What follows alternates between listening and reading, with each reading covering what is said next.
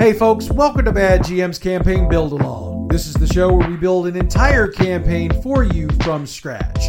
This season's been all about the Fallout role-playing game, and we've been going for well over a year. And in fact, we started this towards the end of 2022, and we're kicking off 2024 still building.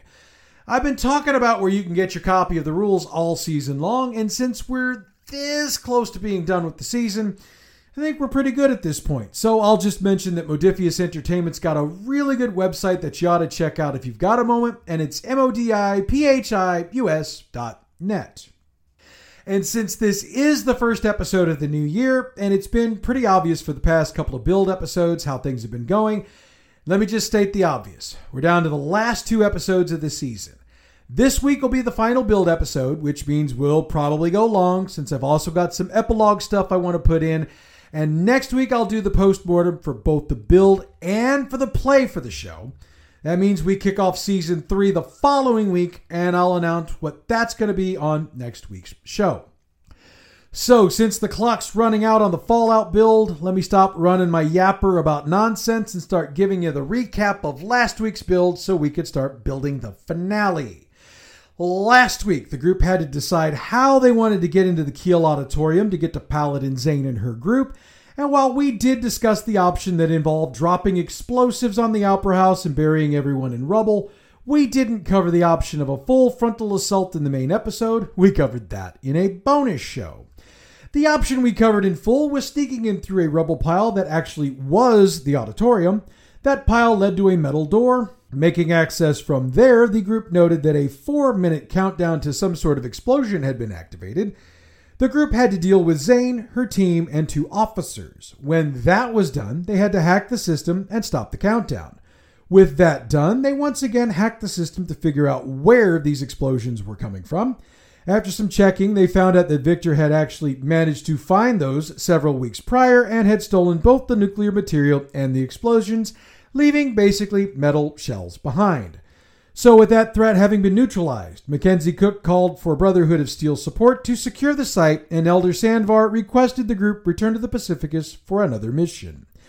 Something that happened during all of this also requires mentioning. As the group was changing gear, as they needed to leave their power armor and change into better armor, they noticed a couple of vertibirds completing a kamikaze run on the dome, which they successfully completed, blowing up the dome and destroying some buildings around it. They also saw a couple of others head off towards the Symphony Hall, and Cook called for some backup to stop those, and they didn't know what had happened until they came out of the Opera House after their mission. They found out that their team succeeded, and the chase team dropped the other birds into the wreckage of the old St. Louis University, and the smoke and fire was still visible. One more note here. We noted during last week's show that if the group decided to drop bombs on the Opera House and auditorium, they would think they got everyone, but actually would not. We'll get to that later in the show, so be aware of it. All right, I think we covered everything we needed to get to here, so let's get to building. As we noted, the group's been requested to return to the Pacificus for another assignment, and since their power armor was taken back there, they need to get back there anyway.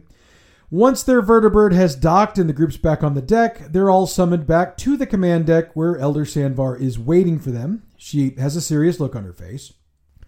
Our vertibirds have been making good progress at damaging the Pugnus, but my fear is that when they finally destroy it, it will crash into Diamond Pass or onto the riverfront, and the amount of damage it will do is unacceptable. Therefore, she has an alternate plan. She wants the group, along with Paladin Cook and 2 Brotherhood Lancers, who are Brotherhood of Steel pilots, to take a vertibird to the Pugnus, land, and plant explosives on the airbags. They're also to pilot the Pugnus over the Mississippi or over western Illinois before detonating those explosives. If possible, they're also to take out the Elder. Obviously, the idea is to escape using the same vertibird they got on there with, but if by chance it's damaged, they're to figure out how to escape. And if they can't, well... Sandvar reports she'll pull as many vertibirds as possible to provide cover for the group so they can approach the Pugnus, which shouldn't be too hard since the Pugnus doesn't have a whole lot of vertibirds left at this point. Also, according to the limited reports they've got, there shouldn't be a lot of personnel left on board the Pugnus, so there shouldn't be a lot of resistance to the group once they get there, though the group shouldn't take anything for granted. All right, so before we get too deep into this, I do need to let you know that the stats for Brotherhood Lancers are on page 385. And don't forget to get your players back into their power armor, since we know they're not about to head onto the Pugnus without it. I mean, I wouldn't do that. I mean, when I've done this in Fallout 4, I sure as heck didn't. So why do it here, right? Right. All right, so let's do this by the numbers. The group has a 6 vertibird escort to the Pugnus, and while there are a couple of enemy vertibirds that take pot shots at them, their escorts are able to drop them pretty quickly. The Pugnus itself gets a few shots off at them, and they do lose a couple of their escorts, but after making maneuvers to dodge and avoid, they get close enough to dock. They do have to use the minigun to remove defenders from the dock before they can land, but we're not going to make them roll for that because, well, Vertibird miniguns basically have unlimited ammo, and with the cover a Vertibird has, it's like shooting fish in a barrel. However, once they get off the Vertibird, some of the remaining personnel attempt to close the trap they think they've got. A number of paladins equal to 3 more than the total number of group members, and that includes Cook and the Lancers, fires on them. And for the record, they wait until the group makes their way up the gangway from the docking ramp to the gangway that leads toward the main decks of the blimp itself. If you've played Fallout 4, you know what I'm talking about. If you haven't, I'll give you the most basic of explanations. Think of a capital letter T. The group's coming up from the vertical, and the ambush takes place once they meet the intersection with the horizontal. The group's goal is to make it to the right of the horizontal. Hopefully that made sense. And the group should be doing everything they can to keep the Lancers in the middle of the group, since they're wearing the most basic of armor and definitely don't have power armor on. Since if they lose these guys, they more than likely don't have pilots, which will make getting out of here pretty difficult. Not impossible, but difficult. This fight's going to probably take a long time, and the group needs to realize that using explosives is a bad idea. And that's mostly because they need to keep the walkways intact. If they lose them, they lose access to the command deck, and if they lose that, for all intents and purposes, they lose the ability to complete their mission, at least in any way that doesn't require a suicide mission. It's going to use a lot of ammo, a lot of stim packs, and probably cause their power armor to take a lot of damage. And between you and me, that's okay. This is the bulk of the defense the Pugnus has. It's not all of it, but it's the largest single amount they've got, since the idea was to try to keep them from getting on board the ship. Since they failed, they've still got a couple of options left, but the group's mission is probably going to succeed from this point. But of course, we're not telling them that. The group makes their way up the stairs and through the bulkhead door to enter the Pugnus. Once inside, they find themselves facing Elder Cannon. After everything they've heard Cook and Sandvar say about him, they probably expected him to look like the devil himself, which probably surprises them to see he looks like a friendly old grandfather. He appears to be about 75 years old, though he could be older than that. His silver hair is pulled back in a ponytail, and he's got a white beard and a mustache. He's got more wrinkles than smooth skin on his face, but his uniform is freshly pressed. His mouth is pressed into a tight frown, and he locks his gray eyes on Cook as the group gathers. He addresses her directly. "I should have known it would be you." Cook pauses for a moment before she responds. "I gave you every chance to rethink this course of action, Father." That will get the group's attention. Cook pauses again, realizing she hit Cannon where it hurts. She only gives him a moment before she speaks again. "Mother gave you every chance as well. She always believed deep down that you are a good man. Misguided, but a good man. We both know you want what's best for the people, but this isn't the way to do it." For a brief moment, Cannon's eyes seem to water up, as if he's getting emotional, but it's only a brief moment. Then the storm of anger sweeps back in, and he tears into Cook with everything he's got. "Of course your mother would think that way. Of course your mother would poison you like that. The woman who split my Brotherhood team in two to spite me, turned my own daughter against me to spite me, sent my own daughter to kill me to spite me. Of course she believes I'm a good man." He huffs an angry huff at her. "Do whatever you want. None of you will get off this ship alive. I can promise you that." Look, let's be honest here. The group's got a lot of questions, but they're also going to be curious about what exactly Cannon meant about not getting off the ship alive. They can try to get him to tell them, but he's not talking, and I mean he's not talking. So they need to get to it. They've got work to do, so it's time to get to work. The airbags are a level up, and the controls for the ship are a level down from where they are at present. Cook suggests that she and the Lancers take Cannon down to the controls to move the ship while the group gets the explosive planted. For the record, Cook and the 2 Lancers can handle the Lancers down there without any issues, so there's nothing to concern themselves about, nor are there any surprises down there. The sadistic surprise is coming for the group upstairs. Hee hee. Sorry, I couldn't help myself. The group clears the ladder and needs to head off to the right to climb 2 sets of stairs to get up the level to plant the explosives on the airbags. And yes, if you played Fallout 4, I stole this from the Railroad storyline. I did it because it fits with what we're doing here, and I altered the storyline we were running with. But we've got more coming with it, so it's not exactly the same. So there are 3 pylons that the explosives need to be attached to, and they're about 60 to 70 feet apart. The group's got a couple of different ways to handle this, so they can figure this one out. And, of course, we're going to toss the last of the Pugnus' defenders at them when they go to do this, and there are reasons why they wait until now. 2 more than the total number of group members, and they're a combination of knights and paladins. The paladins are in power armor, and if you've got an odd number of group members, the extra attacker is a paladin. So let's lay out what we need to consider. The side the explosives are being attached to are basically walls, so you can't shoot through them or see through them. The group members are basically standing on grates, but fortunately for them, there's nobody below them. There's also nobody on the other side of them since the railing goes over the side to nothingness. The problem is that the walkway's only about 6 feet wide, and they need to go one way or the other to get out of here and down to the level below so they can head back down and get off the level they're on. That's how the attack is working.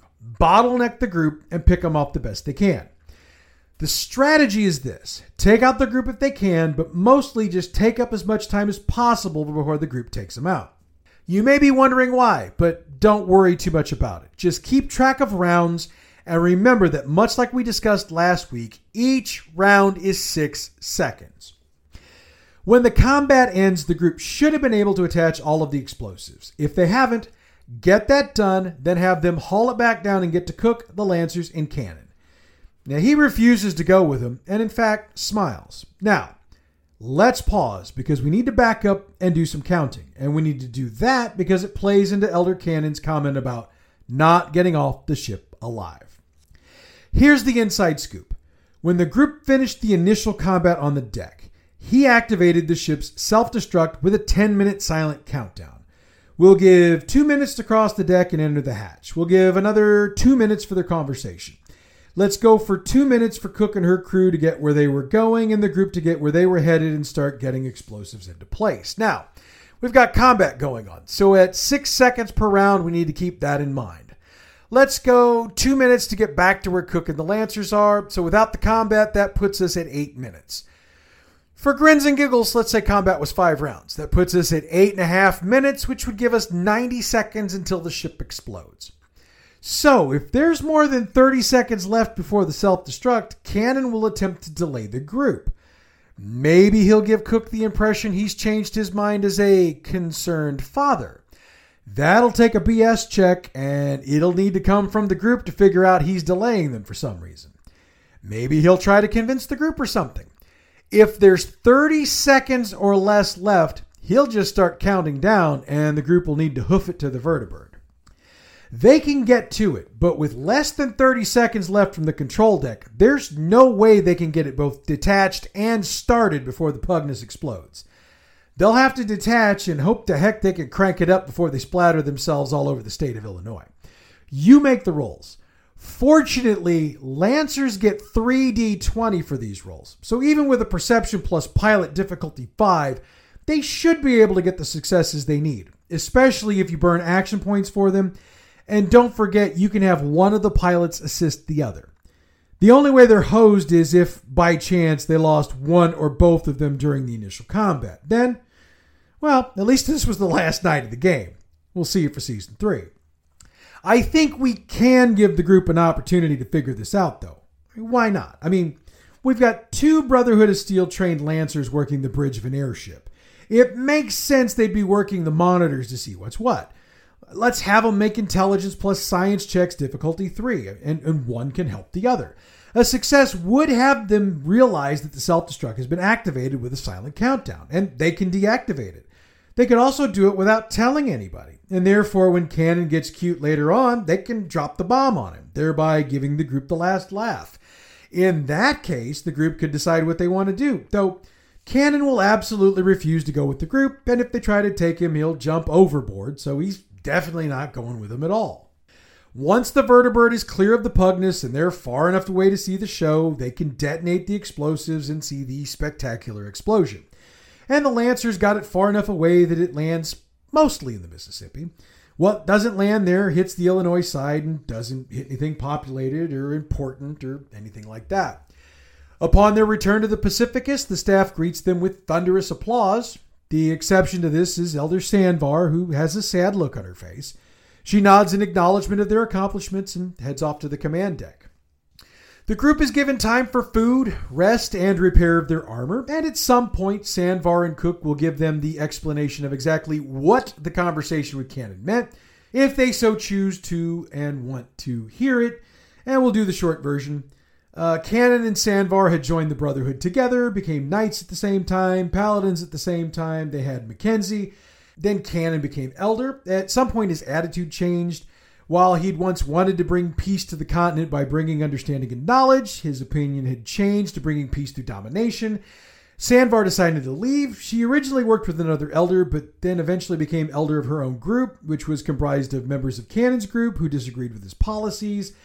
Mackenzie had felt torn between her parents, and while she'd started with her mother, at one point she wanted to try to mend a relationship with her father, but she told her mother she'd be her inside agent, but she didn't really want to do so. But then when Zane turned out to be the monster Cook saw her to be, she decided her father was too far gone. You get the point. Okay, so at this point, this is the end of the main storyline. Unless, if the group bombed the Opera House, kind of like we discussed a couple of times, they didn't get Zane. This would be a good time to bring him back into the equation. With the Pugnus and Cannon out of the equation, along with pretty much every ground troop of the Brotherhood, how do we bring them back into this and in a sort of logical way? So I've been kicking this around since last week, since I just know somebody bombed the Opera House and we need to do this, because of course somebody did. There's a number of things we need to take into account when we set this up. 1, where would be the most covert place to pop up? I mean, they're pretty obvious at this point. They've ticked off a lot of people and been to a lot of areas. So it's going to have to be a spot they can get into without being obvious.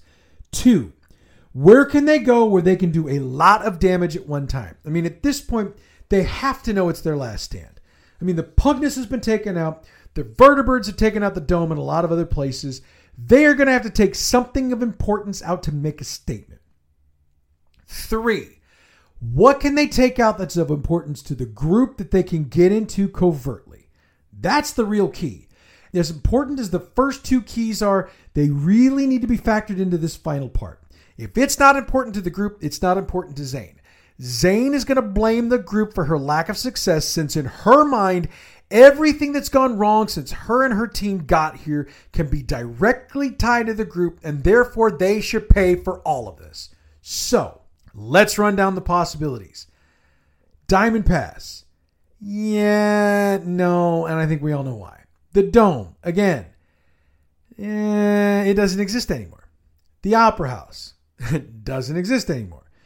The Symphony Hall. I mean, that'd be a hell of an idea, but it's not a chance that they could get in undetected. I mean, the opportunity to try to get to Victor again would be worth a shot, but it would definitely be a suicide run. And they're going to want to do this in a way that they could call out the group. So in my mind, it leaves them with one choice. The Fox Theater. And here's why. Victor is rebuilding it to use for his business. This means that even though he's got security there, he's probably not going to have full security there 24/7, especially after the Pugnus crashes, since he believes the good guys have won. That's going to probably loosen everybody up a bit, especially since things are going to have calmed down after a day or two. Even the Raider groups are going to probably chill out for a couple of days. And that's what Zane and her group are going to do. They're going to hold off. They're going to give everybody a day or two to think, hey, yay, it's all cool. So let's set this up. Early in the morning, about a week or two after the crash of the Pugnus, there's going to be a huge explosion at the Fox Theater. The buildings immediately around are going to be rocked by hand grenades and rockets, and Paladin Zane's voice is going to be heard calling out from the building itself. Hello, Victor. You sent your little friends to get us once before, but you missed. We want one more round with them, and only them. You have 1 hour to bring them to us. No power armor, no explosives, just weapons and armor. If they bring anything other than that, or they bring anyone other than themselves, we use the mini nukes we've planted around the building and take out the block. Winner takes all. This is literally as simple as this. Zane is, pardon my language, pissed off at the group and just wants revenge. You've seen it in dozens of movies before where the villain is so obsessed with the hero that they lost all objectivity, and Zane has reached that point. She's lost her leader, she's lost her troops, she's lost her purpose. All she wants at this point is to kill the group or die trying, and she has no problem taking out the entire block if she needs to. Now, for the record, there aren't any mini nukes. That's a complete bluff to prevent anybody from interfering, but we don't need to tell the group that. It's designed to get them to show up without the power armor and without dropping explosives on them again. It's a straight up fight. Again, Zane and her crew are there. Now, Zane is going to cheat, of course. She's in her power armor. She's got 2 knights with her plus a scribe. Paladin stats are on pages 383 and 384. Knight stats are on 383. Scribe stats are on 384 and 385. Last one standing wins. That's going to be the group. We all know that. Victor's going to thank them for their standing up for them, and he'll reward them with caps, and you can give them however many you think is appropriate. Oh, one more thing on this one. Victor will equip them however you think is necessary. Because just remember, the only thing we said is no explosives and no power armor. Otherwise, it's Victor. We've said all along he has the ability to get his hands on anything. They're also working with the Brotherhood. So work the loopholes on that however you want. Whatever weapons, whatever armor. Because you know Zane's going to cheat. They know this. So however you want to work it. That's up to you. That's up to your group. Anyway, so this is it. If you've got any other kind of cleanup that you want to do on this, Jessica Denman, we never really got down to that. So if you got any other cleanup you want to do or anything you want to do to extend that, that's it. Campaign's complete. Or anyway, my build for the campaign is complete. You can keep running if you want to. And listen, I'm more than happy to provide you some ideas if you want to keep building and going on.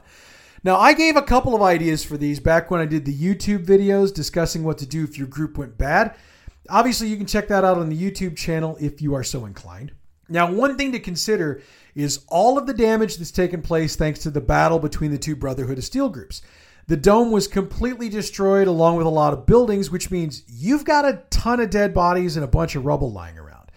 The group could be used to help with search and rescue or retrieval. Sure, there are those who could consider that to be beneath them, but we all know that nature abhors a vacuum. So there are opportunities to drop things in here like raiders and super mutants and such. So the group could be providing security while others do the work. It's also an opportunity to help others gather supplies to rebuild. They can also be part of a team either doing some rebuilding themselves or providing security for such. Again, there are groups that will be attempting to prevent those sorts of things. As we've stated more than once, the goals of this section of the Brotherhood is to assist the people living here to govern themselves and rebuild themselves. So the group will be there to assist rather than govern. Providing security is a way to assist, since they can keep the raiders and muties off of those who are trying to prevent the hardworking citizens from being taken advantage of. Now, they can also help Victor expand his business. That's not mutually exclusive from Brotherhood business, and the options here are endless, especially since Mr. Lee's the only other person, so far as we know, that's still around. This would be a good time to create a couple of people who want to try to horn in on their business, which gives the group a chance to put their own stamp in the business world and to do so with Victor's blessing. Again, that's between you and the group, and that's only if the group's wanting to do it. If politics is more their thing, they can work with those who might be interested around Diamond Pass to help set up local elections and ensure they're free and fair. Again, there should be some tensions around them, as well as individuals or groups that are attempting to interfere or influence them. That's why the group needs to be there to step in and make sure things are on the level. We hinted at the Children of Adam way back when we went to Jefferson County in the early days of the campaign. If you wanted to bring them into the campaign, they're certainly a good option to bring in, especially since there's a good chance there's a serious amount of unexploded nuclear ordnance down there that could come into play. It would give a lot of issues for the Brotherhood to be interested in having somebody investigate and deal with. It also brings in our two favorite competing families again, and that was so interested the first time that it could give the group fits a second time. Look, we could sit here and work up ideas all day long. The point here is that if you want to keep the campaign running, you've got options. And if you decide to do that, feel free to hit me up on the socials and let me know what you're doing and how it's working out. If you don't mind, I'll update our listeners on the YouTube channel and share on the socials so others can use your ideas. Otherwise, we're going to bring our campaign building for Season 2 to a close. Next week, we'll have the campaign recap for the final session of My Campaign, since we're playing it tomorrow night as this show drops. Then we'll do the season postmortems for both the build and the play sessions, so we can check out how I feel about how both went. And for those of you who wonder what those are all about, well, I get critical about myself, so you don't make the same mistakes I made. That'll be next week. In the meantime, check out Role Playing History. This week, we take a look at books that talk about the history of role-playing games. We don't cover all the books by any stretch of the imagination, but we cover an interesting spectrum of them. Role-Playing History is available wherever you get your podcasts or on our website, badgmproductions.net.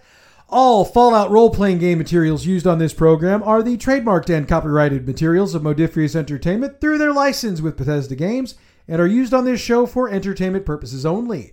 To check out all the products produced by Modiphius Entertainment, check out your local game shop or their website, modiphius.net. The music we use for this show comes from Pixabay.com. Bad GM's Campaign Build Along is a production of Bad GM Productions. We've got a presence all over social media, so check out the info box for this show or the website for info about where you can follow us. Next week, we wrap up Season 2, so join us as we wrap this up with a nice, shiny bow. Until then, I'm the Bad GM Wayne Davis. I'll see you at the game table.